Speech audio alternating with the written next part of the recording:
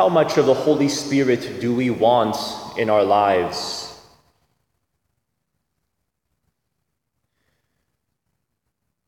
As we prepare for Pentecost and this penultimate day of the novena before Pentecost, we beg and we ask that question: how much of the Holy Spirit do we want in our lives? How much of God do we want in our lives? Evidence bears that historically, very few souls give unreserved permission to the Lord to say, "Lord, I give you full permission to do whatever you want to do in my life." Who of us has the courage to say, "Lord, I am willing to suffer whatever it takes to be freed from everything that keeps me separated from you"?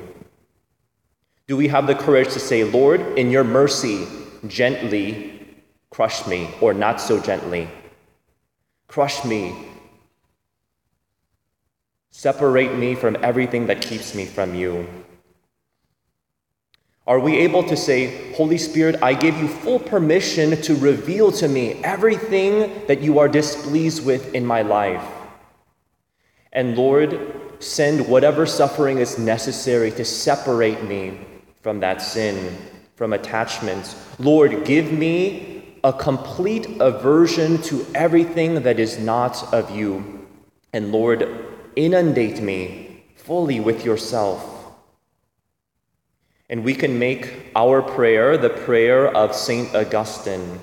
Augustine, beautiful, recognizes his deep poverty and knowing, if I'm honest, I really like my sin, but I don't want to like my sin.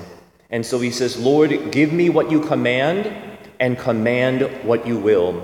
Lord, if you give me your own aversion to everything that displeases you, and if you utterly fill me with yourself, then I can do all things. Lord, give me what you command and command what you will.